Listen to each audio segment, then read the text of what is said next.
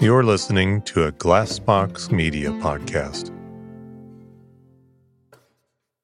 Another day is here, and you're ready for it. What to wear? Check. Breakfast, lunch, and dinner? Check. Planning for what's next and how to save for it? That's where Bank of America can help.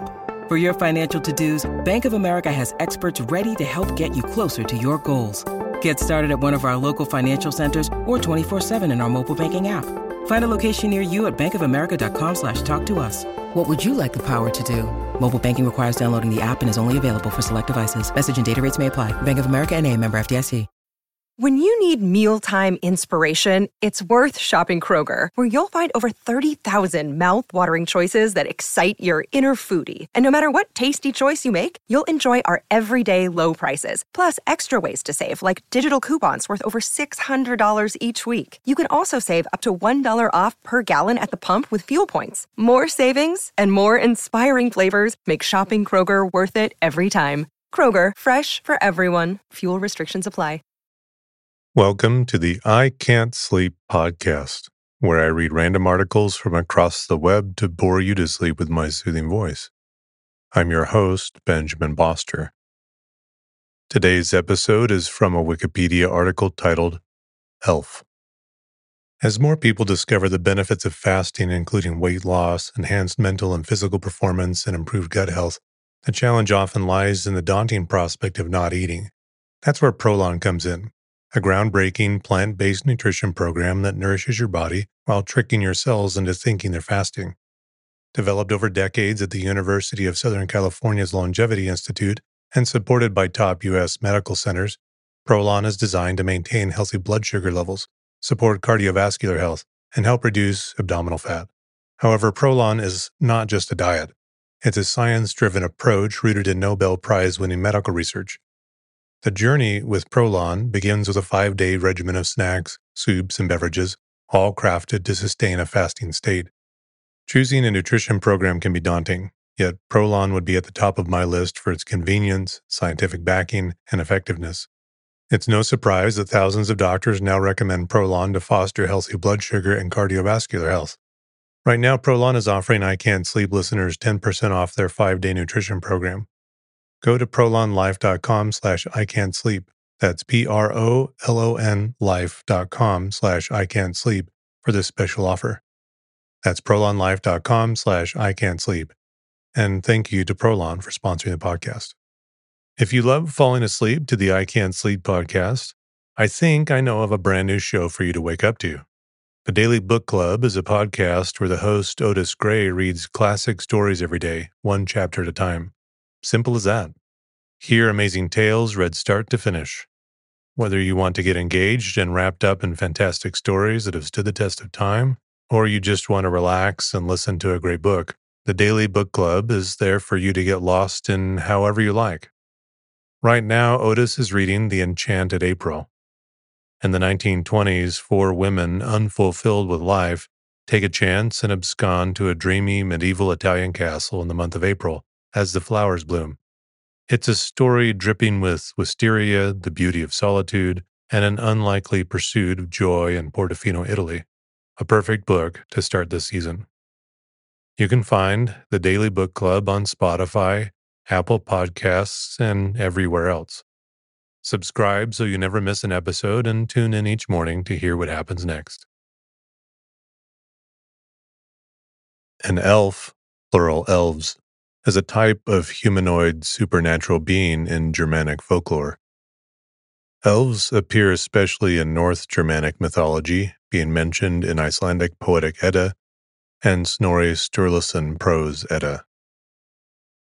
In medieval Germanic-speaking cultures, elves generally seem to have been thought of as beings with magical powers and supernatural beauty, ambivalent towards everyday people, and capable of either helping or hindering them.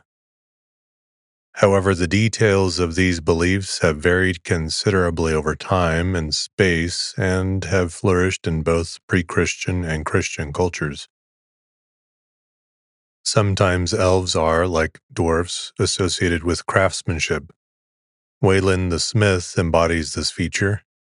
He is known under many names depending on the language in which the stories were distributed.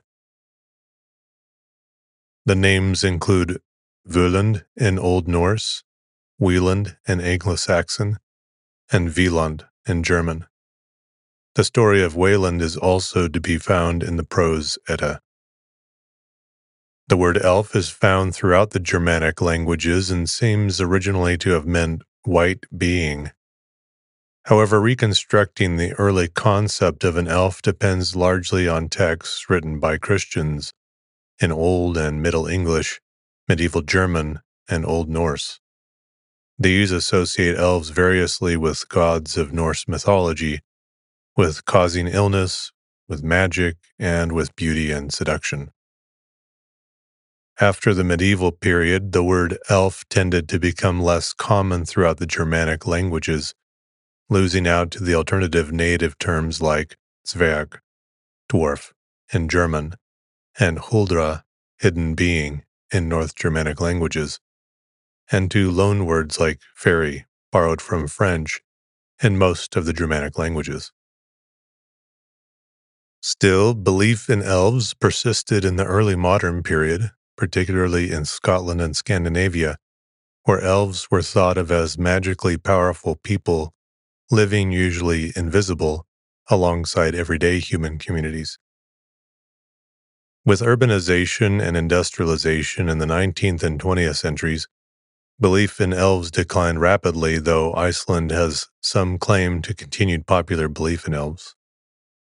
However, elves started to be prominent in the literature and art of educated elites from early modern period onwards. These literary elves were imagined as tiny, playful things, with William Shakespeare's A Midsummer Night's Dream being a key development of this idea. In the 18th century, German Romantic writers were influenced by this notion of the elf and re-imported the English word elf into the German language. From the Romantic idea of elves came the elves of popular culture that emerged in the 19th and 20th centuries. The Christmas elves of contemporary popular culture are a relatively recent creation, popularized during the late 19th century in the United States. Elves entered the 20th century high fantasy genre in the wake of works published by authors such as J.R.R. Tolkien. These repopularized the idea of elves as human-sized and human-like beings. Elves remain a prominent feature of fantasy media today. Elves have, in many times and places, been believed to be real beings. Where enough people have believed in the reality of elves that those beliefs then had real effects in the world, they can be understood as part of people's worldview and as a social reality.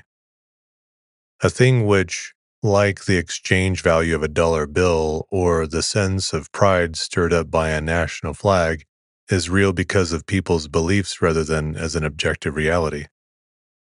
Accordingly, beliefs about elves and their social functions have varied over time and space.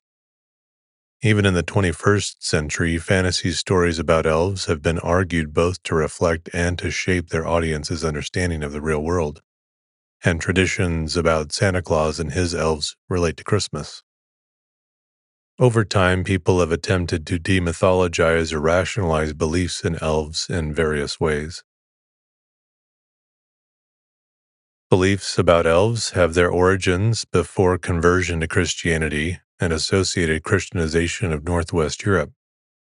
For this reason, belief in elves has, from the Middle Ages through into recent scholarship, often been labeled pagan and a superstition.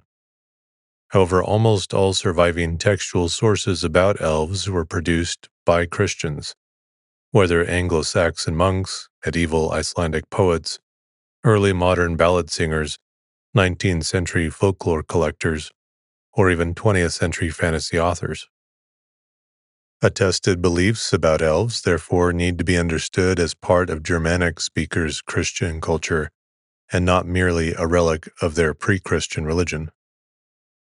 Accordingly, investigating the relationship between beliefs in elves and Christian cosmology has been a preoccupation of scholarship about elves both in early times and modern research. Historically, people have taken three main approaches to integrate elves into Christian cosmology, all of which are found widely across time and space. Identifying elves with the demons of Judeo-Christian Mediterranean tradition. For example, in English language material, in the Royal Prayer Book from circa 900, elf appears as a gloss for Satan. In the early modern Scottish witchcraft trials, witnesses' descriptions of encounters with elves were often interpreted by prosecutors as encounters with the devil. In medieval Iceland, Snorri Sturluson wrote in his prose Edda of Lugisalfa and Dökulfa, light elves and dark elves, the Lugisalfa living in the heavens and the Dökulfa under the earth. The consensus of modern scholarship is that Snorri's elves are based on angels and demons of Christian cosmology. Elves appear as demonic forces widely in medieval and early modern English, German, and Scandinavian prayers. Viewing elves as being more or less like people and more or less outside Christian cosmology. The Icelanders who copied the poetic Edda did not explicitly try to integrate elves into Christian thought. Likewise, the early modern Scottish people who confessed to encountering elves seem not to have thought of themselves as having dealings with the devil. 19th century Icelandic folklore about elves mostly presents them as a human agricultural community parallel to the visible human community, which may or may not be Christian. It is possible that stories were sometimes told from this perspective as a political act to subvert the dominance of the church. Integrating elves into Christian cosmology without identifying them as demons. The most striking examples are serious theological treatises. The Icelandic Tidfordrif, 1644, by John Gyormundsson Lairdy, or in Scotland, Robert Kirk's Secret Commonwealth of Elves, Fauns, and Fairies, 1691. This approach also appears in the Old English poem Beowulf, which lists elves among the races springing from Cain's murder of Abel. The late 13th century South English legendary and some Icelandic folk tales explain elves as angels that sided neither with Lucifer nor with God, and were banished by God to earth rather than hell. One famous Icelandic folk tale explains elves as the lost children of Eve. Some 19th and 20th century scholars attempted to rationalize beliefs in elves as folk memories of lost indigenous peoples. Since belief in supernatural beings is ubiquitous in human cultures, scholars no longer believe such explanations are valid. Research has shown, however, that stories about elves have often been used as a way for people to think metaphorically about real-life ethnic others.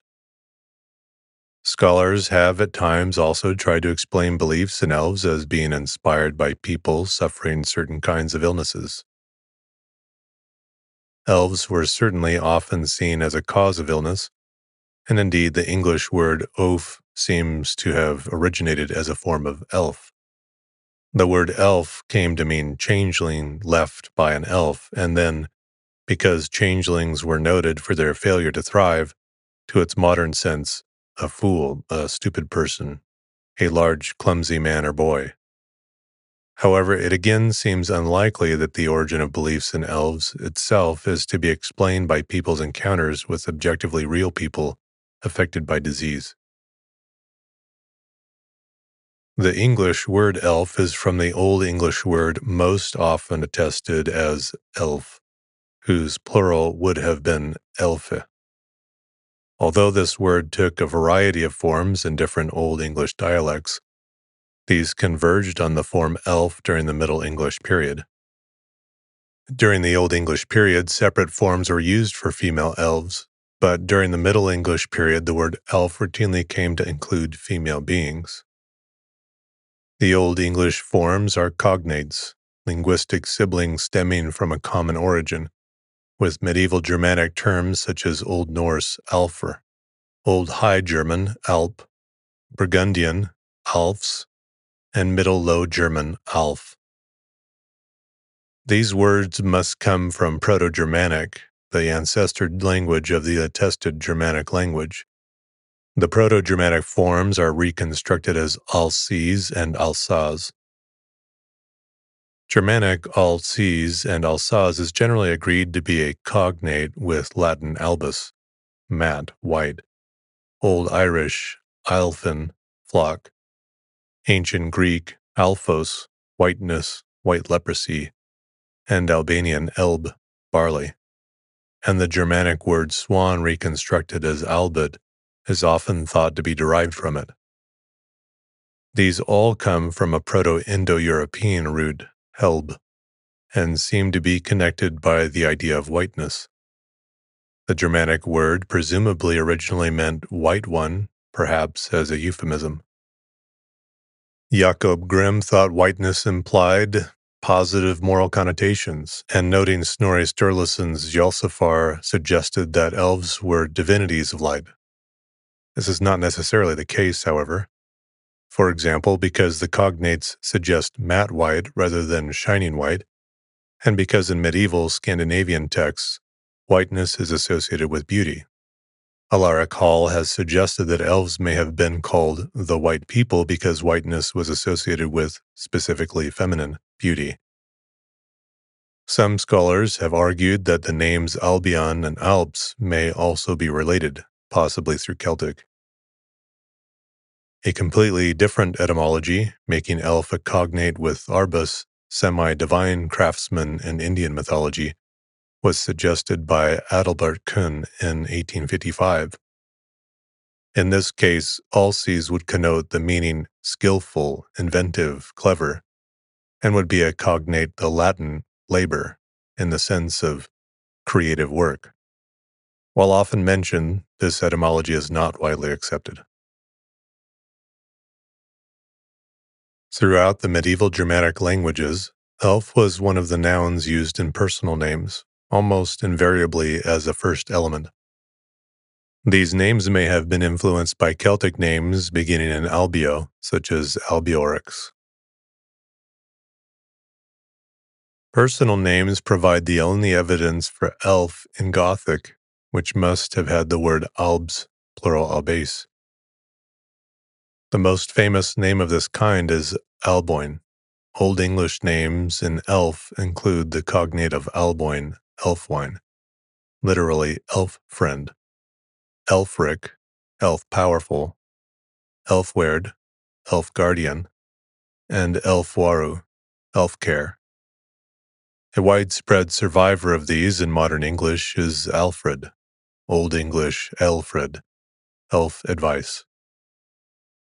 Also surviving are the English surname Elgar, Elfgar, elf spear, and the name of Saint Alfegi, Alfei, elf tall. German examples are Albrecht, Alfard, and Alfari, father of Walter of Aquitaine. An Icelandic example include Alfhildr. These names suggest that elves were positively regarded in early Germanic culture. Of the many words for supernatural beings in Germanic languages, the only ones regularly used in personal names are elf and words denoting pagan gods, suggesting that elves were considered similar to gods.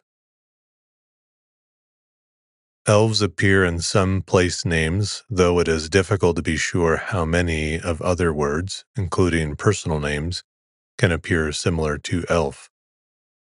The clearest English examples are Elvedon, Elves Hill, Suffolk, and Elvendon, Elves Valley, Oxfordshire. Other examples may be Eldon Hill, Elves Hill, Derbyshire, and Alden Valley, Elves Valley, Lancashire. These seem to associate elves fairly consistently with woods and valleys. The earliest surviving manuscripts mentioning elves in any Germanic language are from Anglo-Saxon England. Medieval English evidence has therefore attracted quite extensive research and debate. In Old English, elves are most often mentioned in medical texts, which attest to the belief that elves might afflict humans and livestock with illnesses, apparently most sharp internal pains and mental disorders. The most famous of the medical texts is the metrical charm Vid Firstis, against a stabbing pain, from the 10th century compilation Lachnunga, but most of the attestations are in the 10th century Bald's Leech Book and Leech Book III. This tradition continues into later English language traditions too. Elves continue to appear in Middle English medical texts. Belief in elves causing illnesses remained prominent in early modern Scotland, where elves were viewed as supernaturally powerful people who lived invisibly alongside everyday rural people. Thus, elves were often mentioned in the early modern Scottish witchcraft trials. Many witnesses in the trials believe themselves to have been given healing powers or to know of people or animals made sick by elves. Throughout these sources, elves are sometimes associated with the succubus-like supernatural being called the Mare. While they may have been thought to cause diseases with magical weapons, elves are more clearly associated in Old English with a kind of magic denoted by Old English Sidon and Sidza, a cognate with the Old Norse Cider, and also paralleled in the Old Irish Sergliga con Culain. By the 14th century, they were also associated with the arcane practice of alchemy. In one or two Old English medical texts, elves might be envisaged as inflicting illnesses with projectiles. In the 20th century, scholars often labeled the illnesses elves caused as elfshot, but were from the 1990s onward showed that the medieval evidence for elves being thought to cause illnesses in this way is slender. Debate about its significance is ongoing. The noun elfshot is first attested in a Scots poem, Rowless Cursing, from around 1500, where elfshot is listed among a range of curses to be inflicted on some chicken thieves. The term may not always have denoted an actual projectile. Shot could mean a sharp pain as well as projectile. But in early modern Scotland, elfshot and other terms like elf arrowhead are sometimes used of Neolithic arrowheads, apparently thought to have been made by elves. In a few witchcraft trials, people attest that these arrowheads were used in healing rituals and occasionally alleged that witches, and perhaps elves, used them to injure people and cattle. Compared with the following excerpt from a 1749 to 1750 ode by William Collins, "There every herd by sad experience knows how, winged with fate, their elf-shot arrows fly. When the sick ewe her summer food foregoes, or, stretched on earth, the heart-smit heifers lie." Because of elves' association with illness in the 20th century, most scholars imagine that elves in the Anglo-Saxon tradition were small invisible demonic beings, causing illnesses with arrows. This was encouraged by the idea that elfshot is depicted in the Eadwine Psalter, in an image which became well known in this connection. However, this is now thought to be a misunderstanding. The image proves to be a conventional illustration of God's arrows and Christian demons. Rather, 21st century scholarship suggests that Anglo-Saxon elves, like elves in Scandinavia, or the Irish Eos Sea, are regarded as people.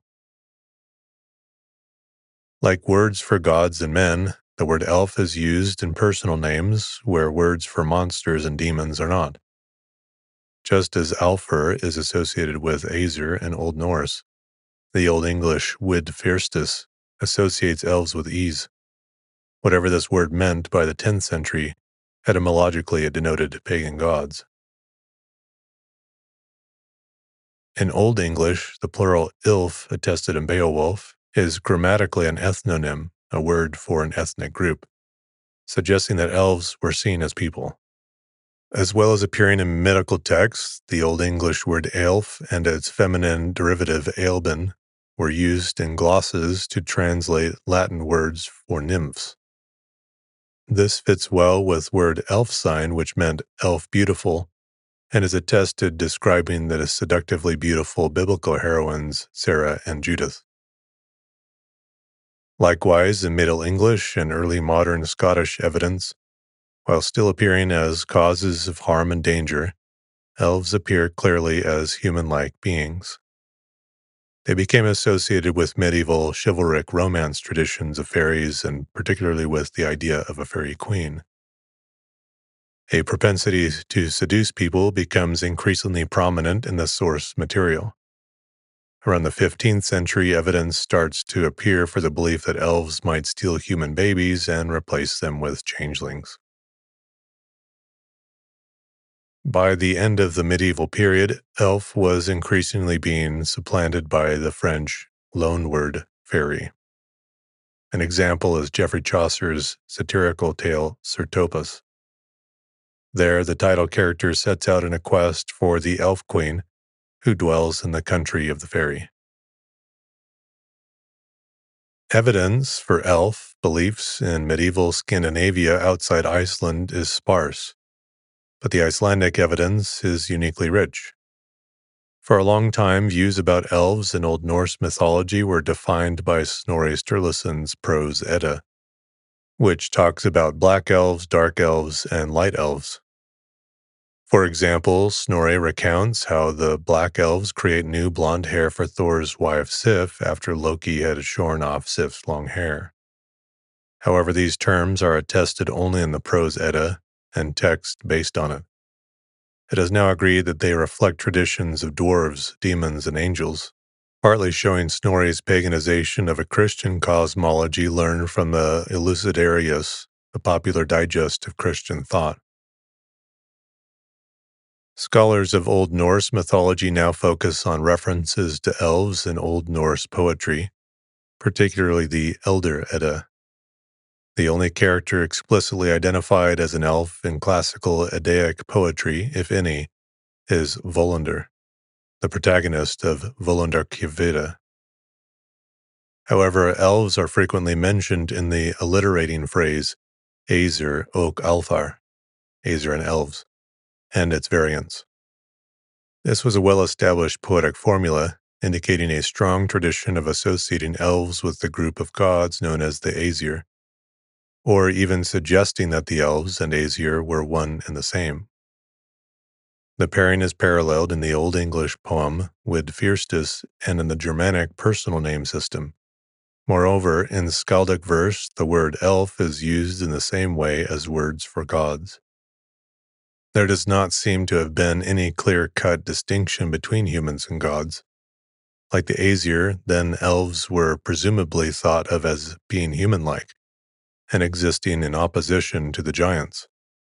Many commentators have also, or instead, argued for conceptual overlap between elves and dwarves in Old Norse mythology, which may fit with trends in the medieval Germanic evidence.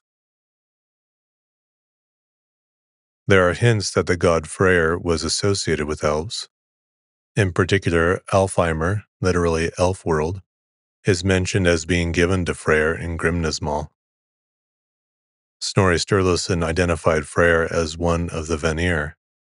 However, the term Vanir is rare in Eddaic verse, very rare in skaldic verse, and is not generally thought to appear in other Germanic languages. Given the link between Freyr and the elves, it has therefore long been suspected that Alfar and Vanir are, more or less, different words for the same group of beings. However, this is not uniformly accepted. A kenning, poetic metaphor for the sun, Alfredil, literally Elfdusk, is of uncertain meaning, but is to some suggestive of a close link between elves and the sun. The appearance of elves in sagas is closely defined by genre. The sagas of Icelanders, bishops' sagas, and contemporary sagas whose portrayal of the supernatural is generally restrained, rarely mention Alfr and then only in passing. But although limited, these texts provide some of the best evidence of the presence of elves in everyday beliefs in medieval Scandinavia. They include a fleeting mention of elves seen out riding in 1168, mention of an Alfablot, elves' sacrifice, in Cormac's saga, and the existence of the euphemism Ganga Alfrich, go to drive away the elves for going to the toilet, in Erbygja saga. The king's sagas include rather elliptical but widely studied account of an early Swedish king being worshipped after his death and being called Olafr the Elf of Gerstadr, and a demonic elf at the beginning of Norna Gest's Pater. The legendary sagas tend to focus on elves as legendary ancestors. Mention of the land of Alfheimr is found in Heimskringla, while Porsten's saga, Vikens Sonar, recounts a line of local kings who ruled over Alfheim, who, since they had elven blood, were said to be more beautiful than most men. According to Hrolf's saga Kraka, Hrolfr Kraki's half-sister Skuld was the half-elven child of King Helgi and an elf woman, Alfgona. Skuld was skilled in witchcraft. Accounts of Skuld and earlier sources, however, do not include this material. The Pidruck saga version of the Nibelungen, Niflungar, describes Högni as the son of a human queen and an elf, but no such lineage is reported in the Eddas, Volsunga saga, or the Nibelungenlied. The relatively few mentions of elves in the chivalric sagas tend even to be whimsical. In his Rerum Danicarum Fragmenta, 1596, written mostly in Latin with some Old Danish and Old Icelandic passages, Arngrimur Jonsson explains the Scandinavian and Icelandic belief in elves, called Álfafólk.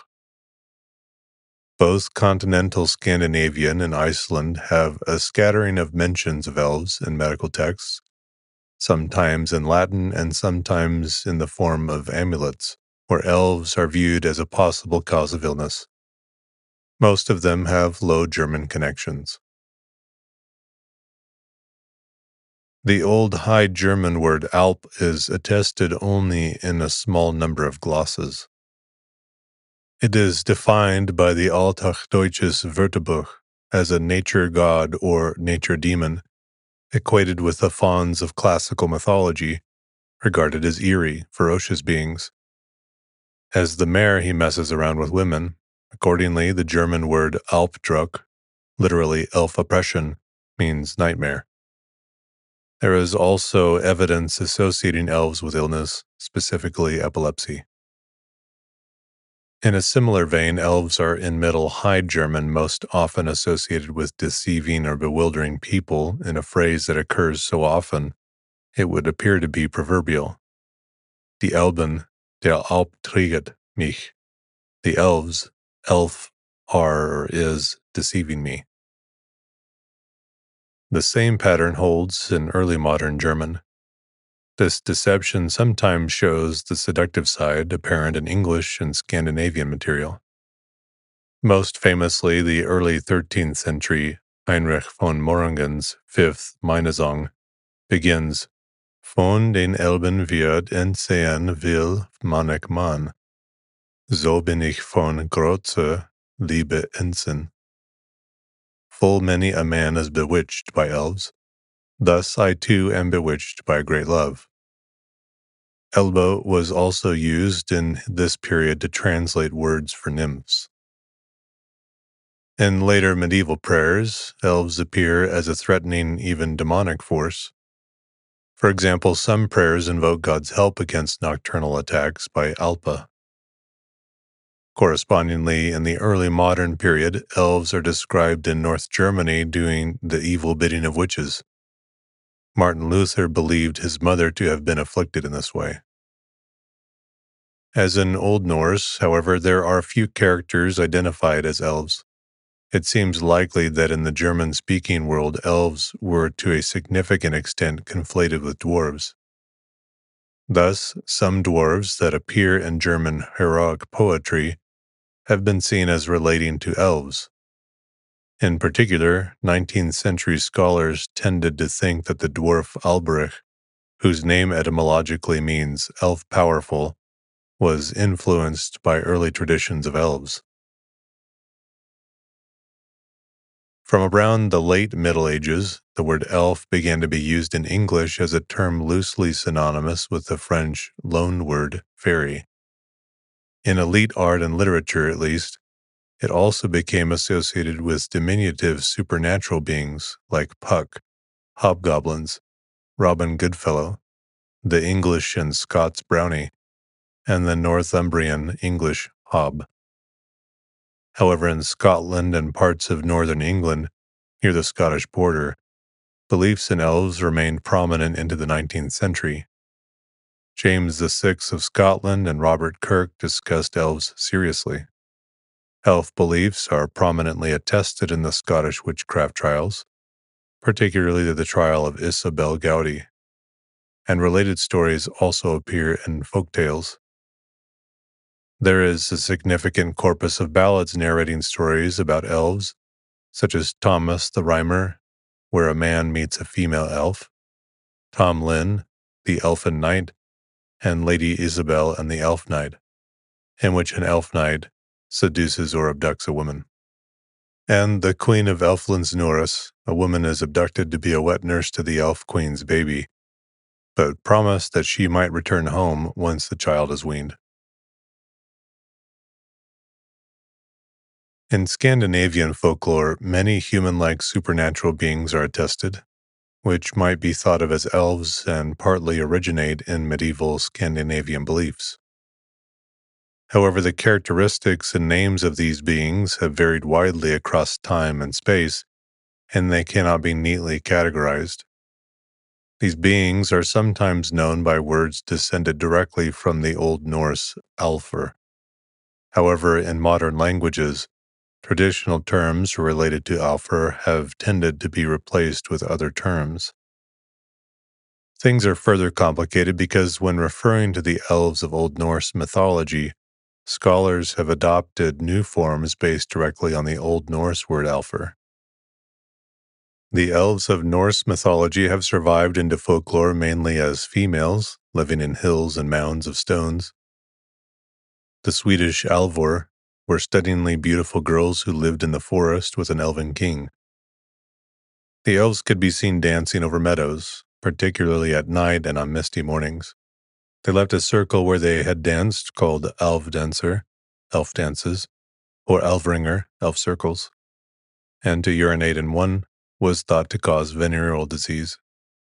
Typically, elf circles were fairy rings consisting of a ring of small mushrooms, but there was also another kind of elf circle, in the words of the local historian Anne Marie Hellstrom.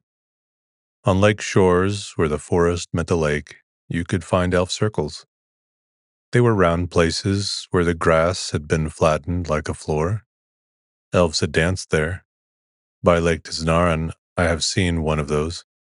It could be dangerous, and one could become ill if one had trodden over such a place, or if one destroyed anything there. If a human watched the dance of the elves, he would discover that even though only a few hours seemed to have passed, many years had passed in the real world. Humans being invited or lured to the elf dance is a common motif transferred from older Scandinavian ballads. Elves were not exclusively young and beautiful. In the Swedish folk tale Little Rosa and Long Leda, an elvish woman arrives in the end and saves the heroine, Little Rose, on the condition that the king's cattle no longer graze on her hill.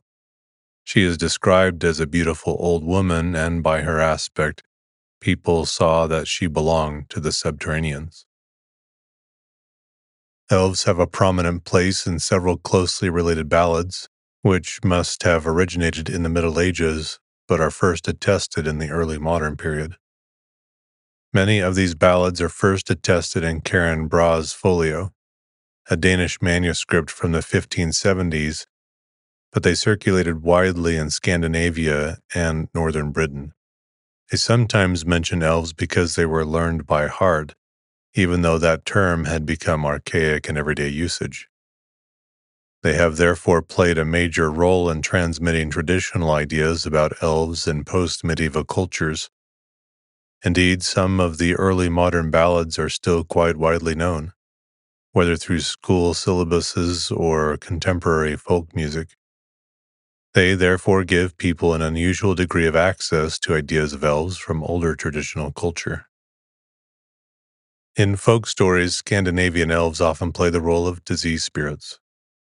The most common, though also the most harmless case, was various irritating skin rashes, which were called alvablest, elven puff, and could be cured by a forceful counterblow. A handy pair of bellows was most useful for this purpose. Skelgropar, a particular kind of petroglyph, pictogram on a rock, found in Scandinavia, were known in older times as elfkarnar, elven mills, because it was believed elves had used them. One could appease the elves by offering a treat, preferably butter, placed into an elven mill. In order to protect themselves and their livestock against malevolent elves, Scandinavians could use a so-called elf cross, which was carved into buildings or other objects. It existed in two shapes. One was a pentagram, and it was still frequently used in early 20th century Sweden as painted or carved onto doors, walls, and household utensils to protect against elves. The second form was an ordinary cross carved into a round or oblong silver plate. This second kind of elf cross was worn as a pendant in a necklace, and to have sufficient magic, it had to be forged during 3 evenings with silver from 9 different sources of inherited silver. In some locations, it also had to be on the altar of a church for 3 consecutive Sundays. In Iceland, expressing the belief in the Huldufolk, hidden people, elves that dwell in rock formations, is still relatively common. Even when Icelanders do not explicitly express their belief, they are often reluctant to express disbelief. A 2006 and 2007 study by the University of Iceland's Faculty of Social Sciences revealed that many would not rule out the existence of elves and ghosts, a result similar to a 1974 survey by Erlendur Haraldsson. The lead researcher of the 2006-2007 study, Terry Gunnell, stated, "Icelanders seem much more open to phenomena like dreaming the future, forebodings, ghosts, and elves than other nations." Whether significant numbers of Icelandic people do believe in elves or not, elves are certainly prominent in national discourses. They occur most often in oral narratives and news reporting in which they disrupt house and road building. In the analysis of Valdemar T. R. Hafstein, narratives about the instructions of elves demonstrate supernatural sanction against development and urbanization. That is to say, the supernaturals protect and enforce religious values in traditional rural culture. The elves fend off with more or less success the attacks and advances of modern technology, palpable in the bulldozer. Elves are also prominent in similar roles in contemporary Icelandic literature. Folk stories told in the 19th century about elves are still told in modern Denmark and Sweden. Still, they now feature ethnic minorities in place of elves in essentially racist discourse. In an ethnically fairly homogeneous medieval countryside, supernatural beings provided the other through which everyday people created their identities. In cosmopolitan industrial context, ethnic minorities or immigrants are used in storytelling to similar effect. Early modern Europe saw the emergence for the first time of a distinctive elite culture. While the Reformation encouraged new skepticism in opposition to traditional beliefs, subsequent Romanticism encouraged the fetishization of such beliefs by intellectual elites. The effects of this on writing about elves are most apparent in England and Germany, with developments in each country influencing the other. In Scandinavia, the Romantic movement was also prominent, and literary writing was the main context for continued use of the word elf. except in fossilized words for illnesses. However, oral traditions about beings like elves remained prominent in Scandinavia into the early 20th century. Elves entered early modern elite culture most clearly in the literature of Elizabethan England. Here, Edmund Spenser's Faerie Queene, 1590, used fairy and elf interchangeably of human-sized beings, but they are complex, imaginary, and allegorical figures. Spenser also presented his own explanation of the origins of the elf and elfin kind, claiming that they were created by Prometheus. Likewise, William Shakespeare, in a speech in Romeo and Juliet, 1592, has an elf lock tangled hair being caused by Queen Mab, who is referred to as the fairy's midwife. Meanwhile, A Midsummer Night's Dream promoted the idea that elves were diminutive and ethereal. The influence of Shakespeare and Michael Drayton made the use of elf and fairy for very small beings the norm, and had a lasting effect seen in fairy tales about elves collected in the modern period.